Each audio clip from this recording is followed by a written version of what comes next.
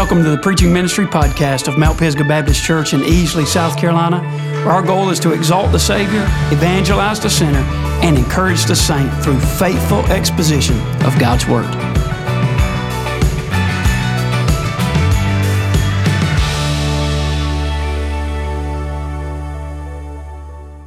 If you got your Bible, let me invite you to find the book of Nehemiah.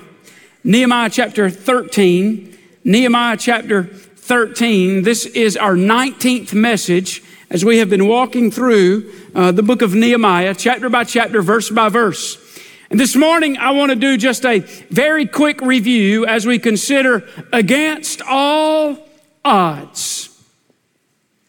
All the way back in the days of Solomon, when Solomon was the king of Israel, there was a civil war that broke out, and there became two kingdoms there in Israel. There was the northern kingdom and the southern kingdom.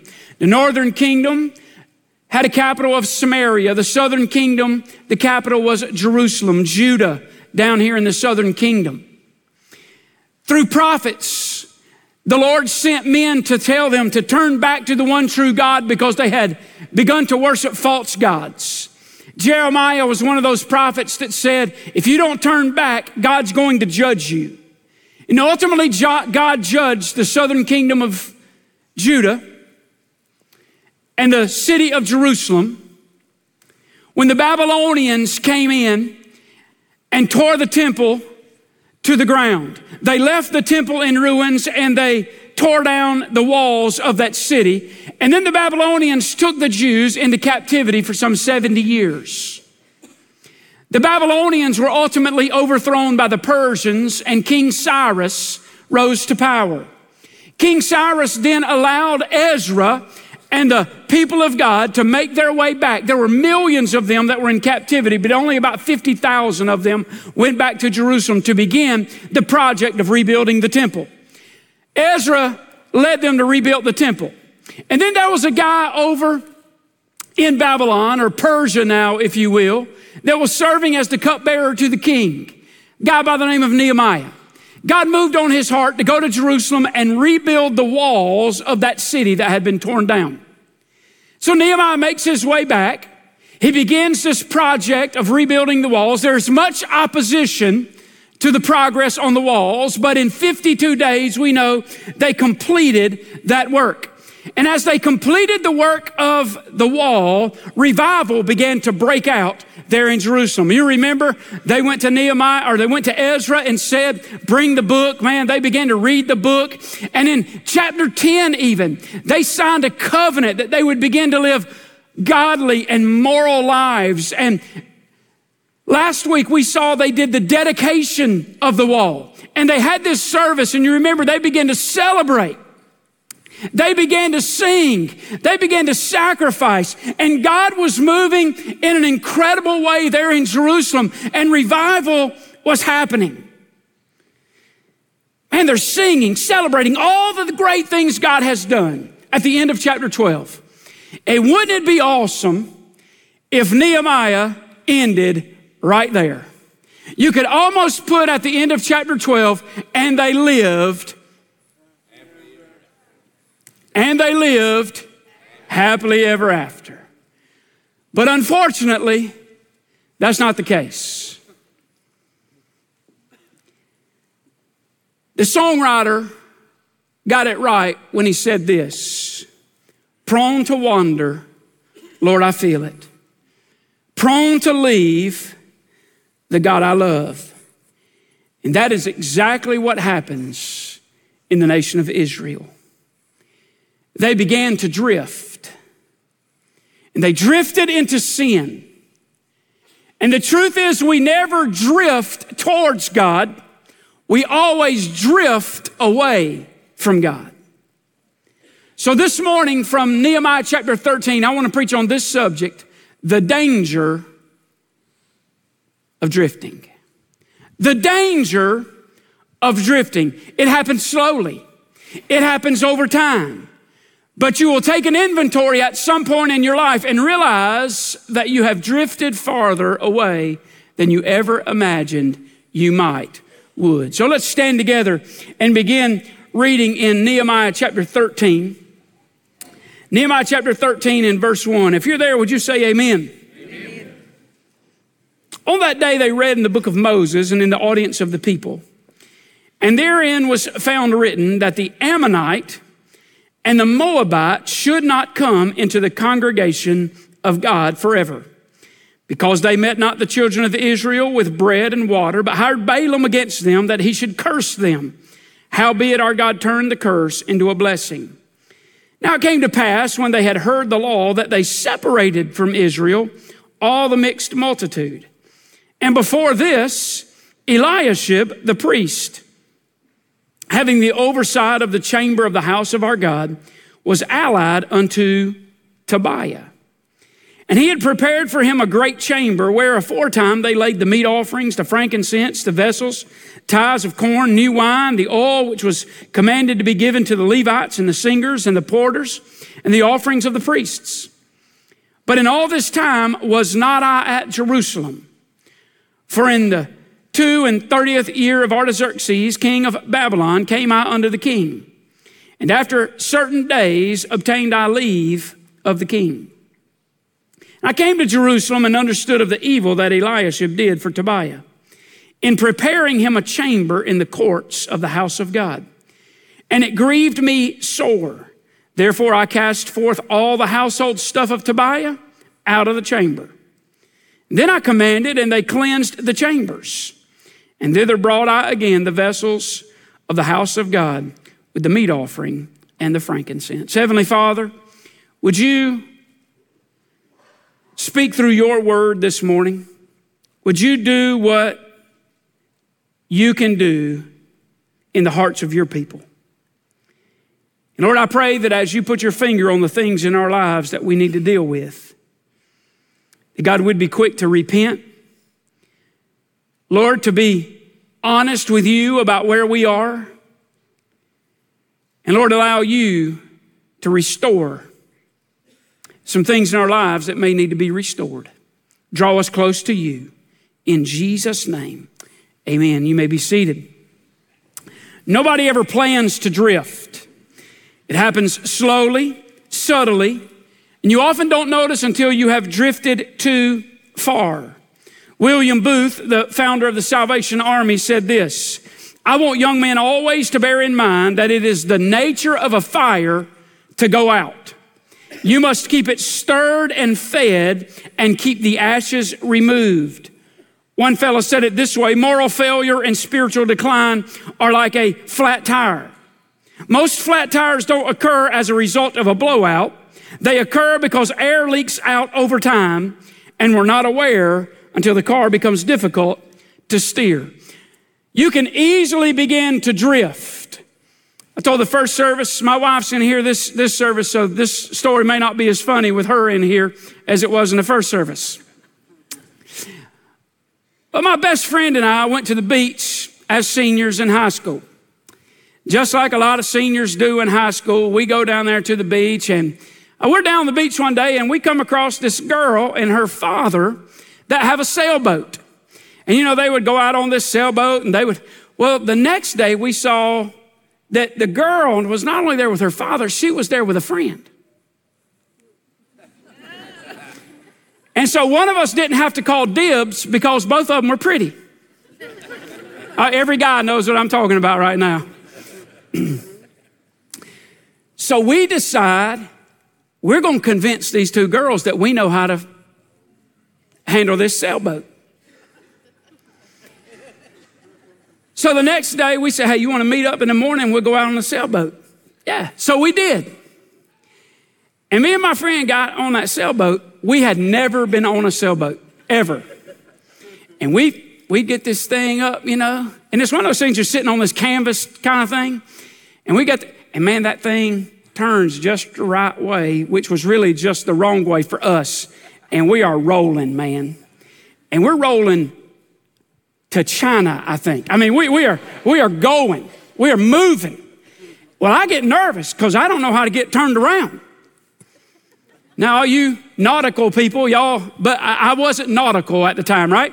I'm trying to impress one of these girls, right? So what do? We pull that sail down. And we're trying to figure out how to get back to shore. And what do you think we have done for the last 30 minutes? We've drifted and drifted and drifted, and I didn't know even if we got back to the shore where we were. So here's what we did. We jumped down in the water. We grab a hold of this sailboat, and we start trying to swim and bring it in. Can I tell you how impressed those two girls were with us? We never saw them again the rest of the week. Amen? But in the absence of an authority, we made some bad decisions. In the absence of a leader, we watched ourselves begin to drift in the wrong direction. And that is exactly what begins to happen in the life of God's people. And the timing of this drift came just after a great revival. The walls have been built. They spent 30 days enjoying the feasts and the festivals. They've had Ezra reading the book to them. They've done a dedication to the wall. They're singing, they're celebrating. And not very many months after, they take an inventory of where they are. And they discover that after a great revival, it didn't take very long. They had drifted far from where they were. That can happen to a church corporately. That can happen to a church member individually. Prone to wander, Lord, I feel it. Prone to leave the God I love. There's danger in drifting.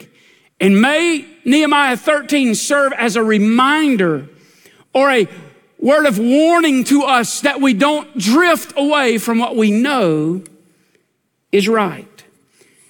Just 3 quick points this morning. Number one, I see the absence of leadership. The absence of leadership. Look at verse 6. Nehemiah says, but in all this time was not I at Jerusalem. Now we're going to read about 2 incidents that happen that illustrate the drift that was happening in God's people. And here's what Nehemiah says. I wasn't there when all this happened. Remember back in chapter 2 of Nehemiah, we won't go there, but Nehemiah goes to King Artaxerxes to request that he could leave and go back to Jerusalem and help build the wall. And the Bible says that he got leave for a set time. Well, Nehemiah has now been in Jerusalem for 12 years. And now he goes back to Babylon, if you will, or Persia, whatever you want to call it. He goes back, and most believe that he was there sometime between 1 and 2 years. So we'll just say it was 18 months. So Nehemiah is there, back in Persia, back in Babylon for some 18 months. And while he's there, what we read about happens. It's during the absence of leadership and godly leadership that evil spread its venom and the people of God began to drift. Do you remember when Moses went up on the mountain to get the law? The leader was gone. And he came back, and what had happened? They had melted down all of their gold, formed and fashioned a golden calf, and they began to worship a golden calf. It's the old adage that when the cat's away, the mice will play. And the drift began to happen there in Jerusalem because their leader was gone. And so there's the absence of leadership. Not only is there the absence of leadership, there was the abandoning of the law. Remember chapter 10, I mentioned it just a moment ago. These are folks that got together and signed a covenant together that we are going to live moral, godly lives. We are going to make sure that our lives line up with the precepts of the word, and we are going to be people that live pure before the Lord. And here it is, just some months later, they abandoned some very clear commands of Scripture. But before we give them a hard time, many of us have fallen in an altar and said, Lord, I'm going to do a better job of reading my Bible this week, And before you get to the car, you can't remember where your Bible is. Honey, have you seen my Bible? We have fallen in the altar and said, God, I want to be a better person of prayer. I want to share my faith in a more consistent way. I want to be a greater witness for you than I've ever been. And we somehow make these commitments to the Lord Jesus. And it's not very many months later, we have drifted far from where we were that day. And the truth of the matter is, none of us ought to look real spiritual in here this morning, because it can happen and has happened to every single one of us. None of us have arrived when it comes to a consistent relationship that is without fail. I tell people this all the time. The Christian life looks like this sometimes. But it's when those times that we begin to drift, we need to take an inventory of that and make the necessary adjustments by repenting and be back in line. So let's see two examples of how they abandoned the law in the absence of leadership. Number one, I see their unwillingness to separate. Their unwillingness to separate. Now, the people of God were very clearly given instructions to not invite pagans or those that worshiped false gods into their congregation. They were told to separate themselves from the immoral, for what fellowship does light have with darkness? And what causes their attention to be turned to their wickedness is they're reading the Word of God. So notice, first of all, this clear prohibition. There's the clear prohibition. Look at verse 1. Look at the last part of verse 1. And therein was found written that the Ammonite and the Moabite should not come into the congregation of God forever. Now they're reading from the book of Deuteronomy. And God says expressly, and it's repeated right here, do not let an Ammonite or a Moabite into this congregation. Now let me ask you a question. Is there any ambiguity in that statement? Could somebody read that statement where God said, do not let an Ammonite or a Moabite into this congregation? Could anybody read that and go, well, I'm not sure that's really what God meant? No, you can't read that and go, even moral relativism won't let you do that. It's very clear. I mean, it's very clear. God said, do not do this. It's a clear prohibition. And yet they have violated it. And what they have done is they've allowed pagans inside the camp. They've allowed pagans inside the temple. They've allowed pagans inside the congregation. The Ammonites and the Moabites were avowed enemies to God's people. And this mixed multitude was composed of pagans who wanted to be a part of the congregation. And I think there's some application we can make here, is when you allow pagans into the congregation, it is those that will begin to cause you to question some things that leadership has said, and then ultimately question God himself, and then you begin adrift. Because there's clear prohibition to not allow these pagans into the congregation. That's why it's important that we have what I refer to as a regenerate church membership. You say, what is regenerate church membership? Well, if you're going to be a member of Mount Pisgah Baptist Church, you need to be a born-again believer. I'm going to say that again. If you're going to be a member of Mount Pisgah Baptist Church, you need to be a born-again believer. We try to make sure that folks that come forward and want to be a member of this church are a born-again believer, because if we let a bunch of pagans and people who are unsaved in, they begin to have an impact on others. And then you begin to drift individually, and then we begin to drift corporately. I'm preaching right there. Y'all just don't know it. God made a very clear statement to them. There's some folks you need to separate yourself from.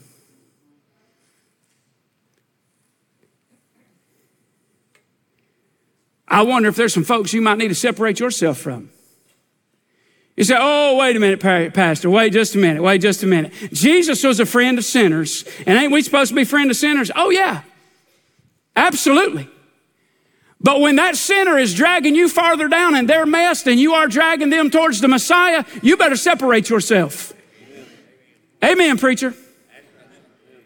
Because you're trying to be real spiritual by hooking yourself to a sinner. But if you can't handle what they're handling and they're dragging you farther down than you pull them up, it's time for you to separate yourself. Meet them in a public place, a coffee shop. Tell them about Jesus, amen? I'm preaching right here, but y'all don't know it yet.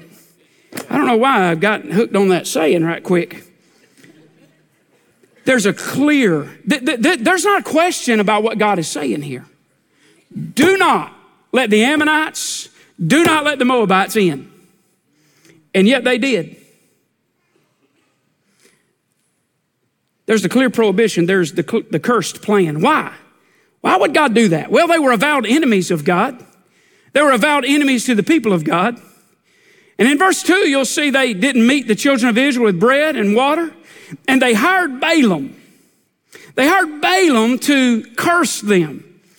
Now, Balak goes to this guy Balaam and he says, here's what I want you to do. I want you to put a curse on the people of God. It's found over here in Numbers chapter 22. Let's just look at it real fast. In Numbers chapter 22, Balak says, he sends messengers to Balaam, and he says, there is a people that has come out of Egypt. And behold, they cover the face of the earth, and they abide over against me. Come now, therefore, I pray thee, curse me this people. Do you see what the intentions are of the Ammonites and the Moabites? Their intentions are to curse God's people. They do not have good intentions towards God's people, and that's why God said, don't let them in. And this curse that Balaam would try to pronounce against God's people, God would then take it and he would turn it into a blessing. Notice what it says. Because they met not the children of Israel with bread and with water, in verse 2 of chapter 13, they hired Balaam against them that he would curse them. Howbeit, our God turned the curse into a blessing. You can go over and look at Numbers chapter 22 and verse 12. It says this, and God said to Balaam, thou shalt not go with them. Thou shalt not curse the people, for they are blessed.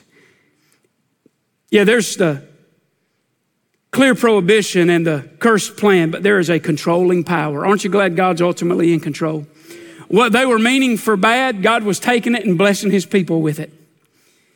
And while Balaam attempted to curse them, God was in full control. So as we consider the absence of leadership, we see, first of all, their unwillingness to separate.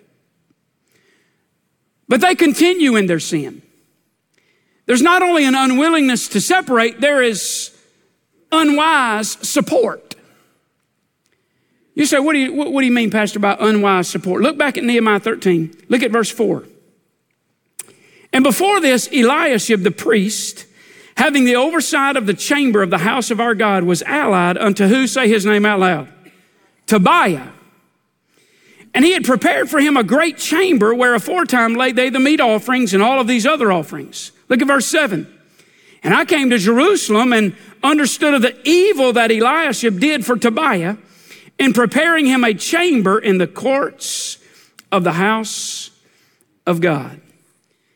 Now they were supporting their priest Eliashib, and that was a very unwise decision.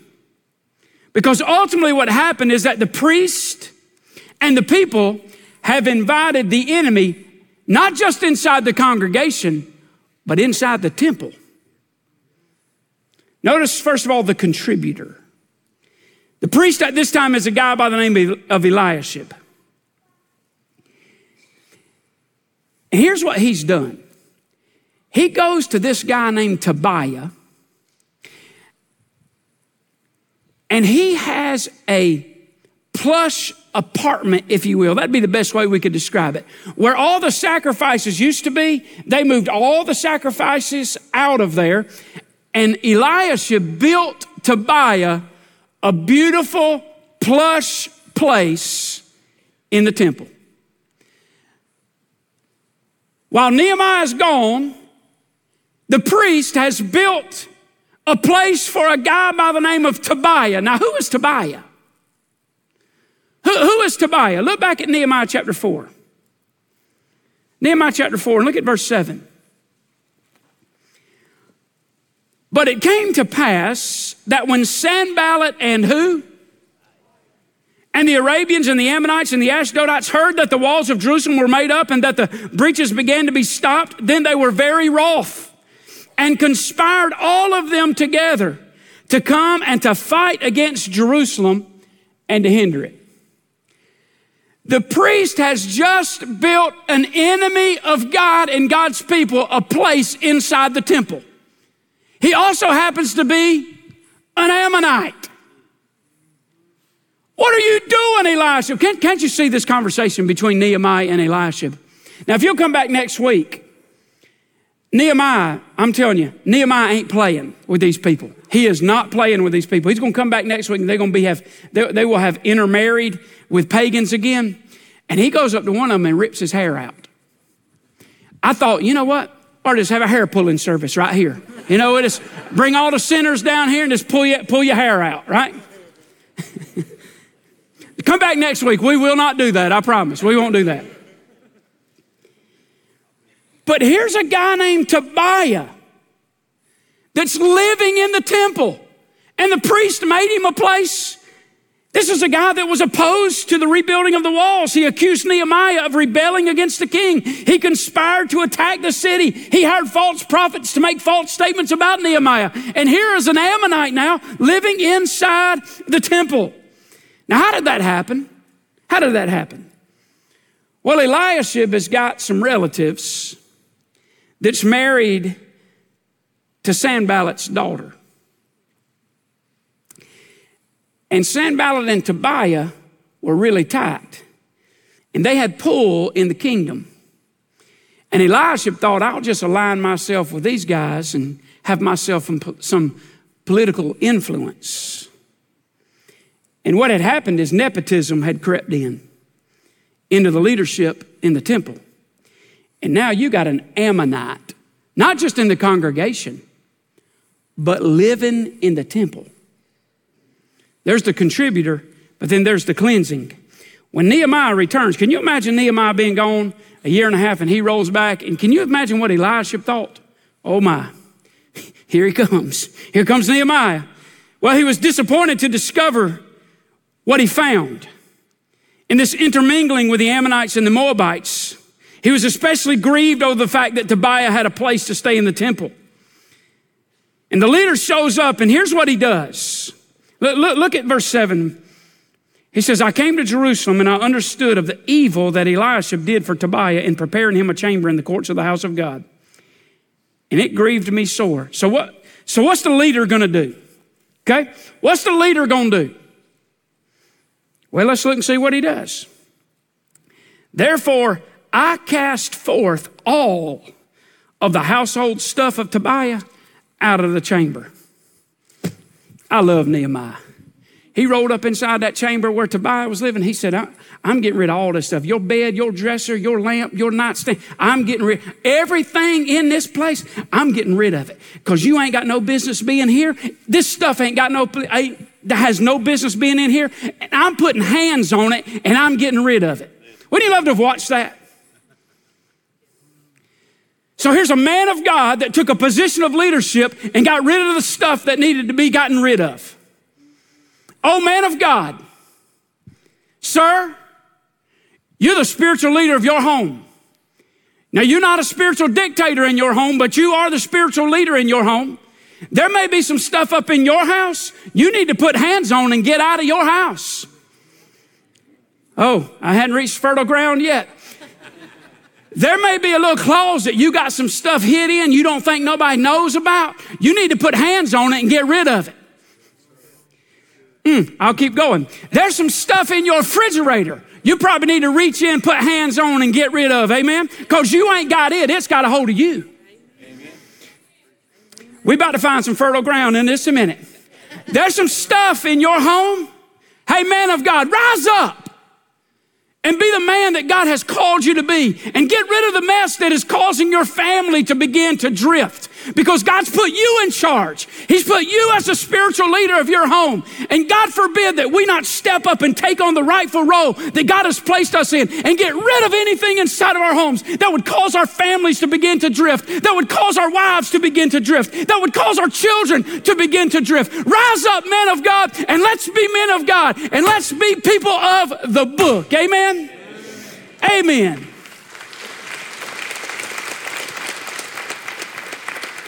Because when we don't, in the absence of leadership, there's a drift.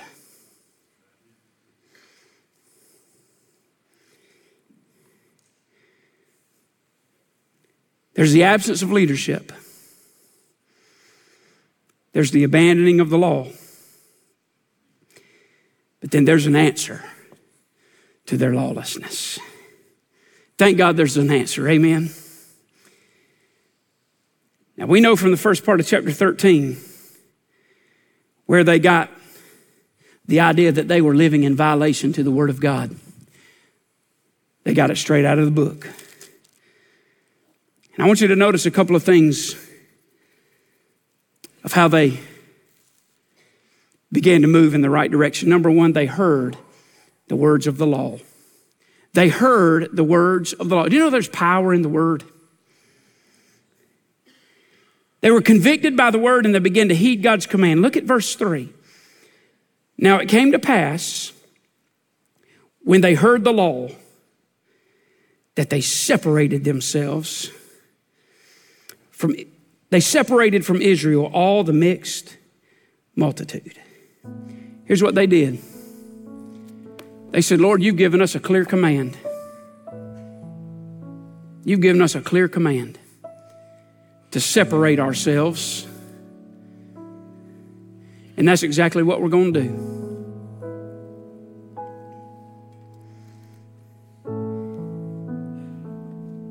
Again, what fellowship has darkness with light? It could be that as you take this inventory of your own life and you try to figure out where the drift in your relationship with Jesus originated, it may be that the drift originated when you attached yourself to somebody that don't have the same ideas about Jesus that you do. It may be that the drift began to happen when they started having a greater negative impact on you than you did a positive impact on them. Please don't come up here with some holy roller attitude and tell me, well, Jesus ate with sinners. I know he did, but he didn't sin. Some of you can't hang out with sinners because you do what they do. So save that. That drift has happened. And it's getting worse. And it's getting worse. And it's getting worse. And it'll continue to get worse until you separate yourself. They heard the word of the law, and then they heeded the words of their leader. So when they realized they had violated the law, they separated themselves just like they were told. When they discovered Tobiah being in the temple chambers was a problem, and Nehemiah alerted them to the problem, he gave them a command. Look at verse 9. It says, then I commanded, and they cleansed the chambers. And thither brought I again the vessels of the house of God with the meat offering and the frankincense. Here's what Nehemiah did. He cleaned out the temple.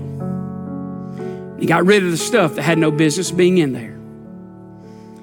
You know, according to the New Testament, you are a temple of the Holy Spirit. The temple in the Old Testament is where the Shekinah glory resided, there in the Holy of Holies. But today, in the New Covenant, we are the temple of God. And He resides in us. And I wonder if some of us might have some stuff we need to get out of there. We got some stuff inside our temple that's causing us to drift. Do you know that it's not always evil stuff that will cause you to drift? It's not always bad stuff that causes you to drift. Anything that might take priority over your relationship with Jesus is causing you to drift. Would you bow your heads right there where you are? Let me encourage you to just take an inventory of what you got inside of your temple.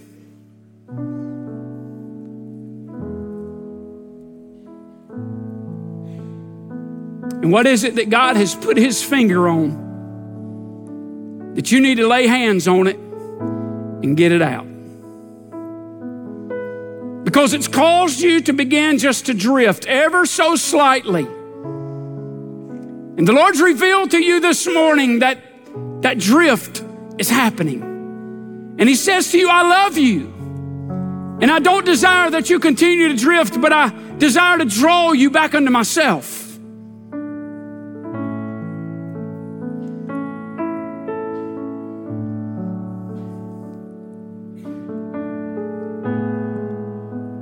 Maybe some separation that needs to happen.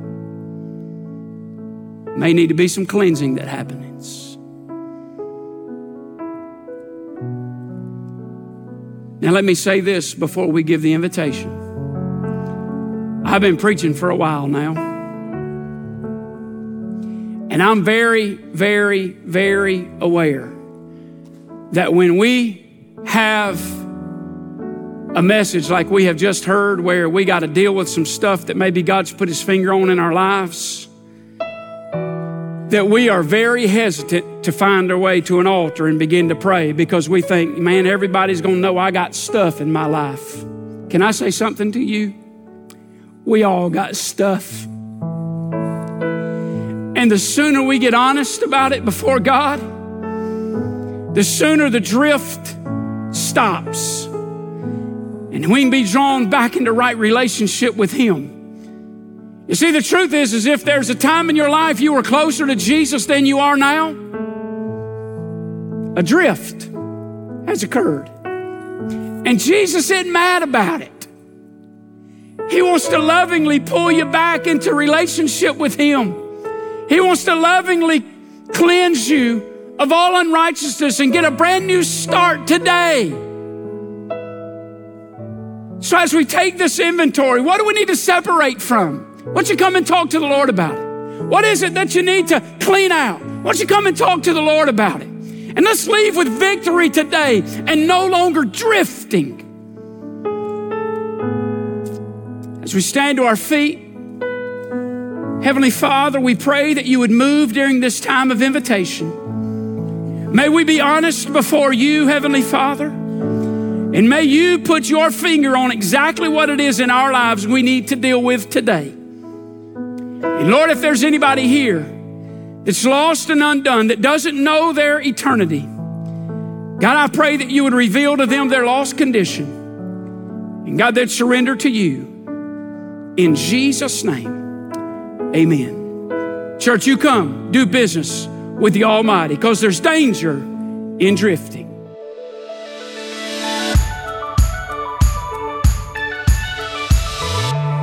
Thanks for taking the time to listen to the Preaching Ministry Podcast of Mount Pisgah Baptist Church.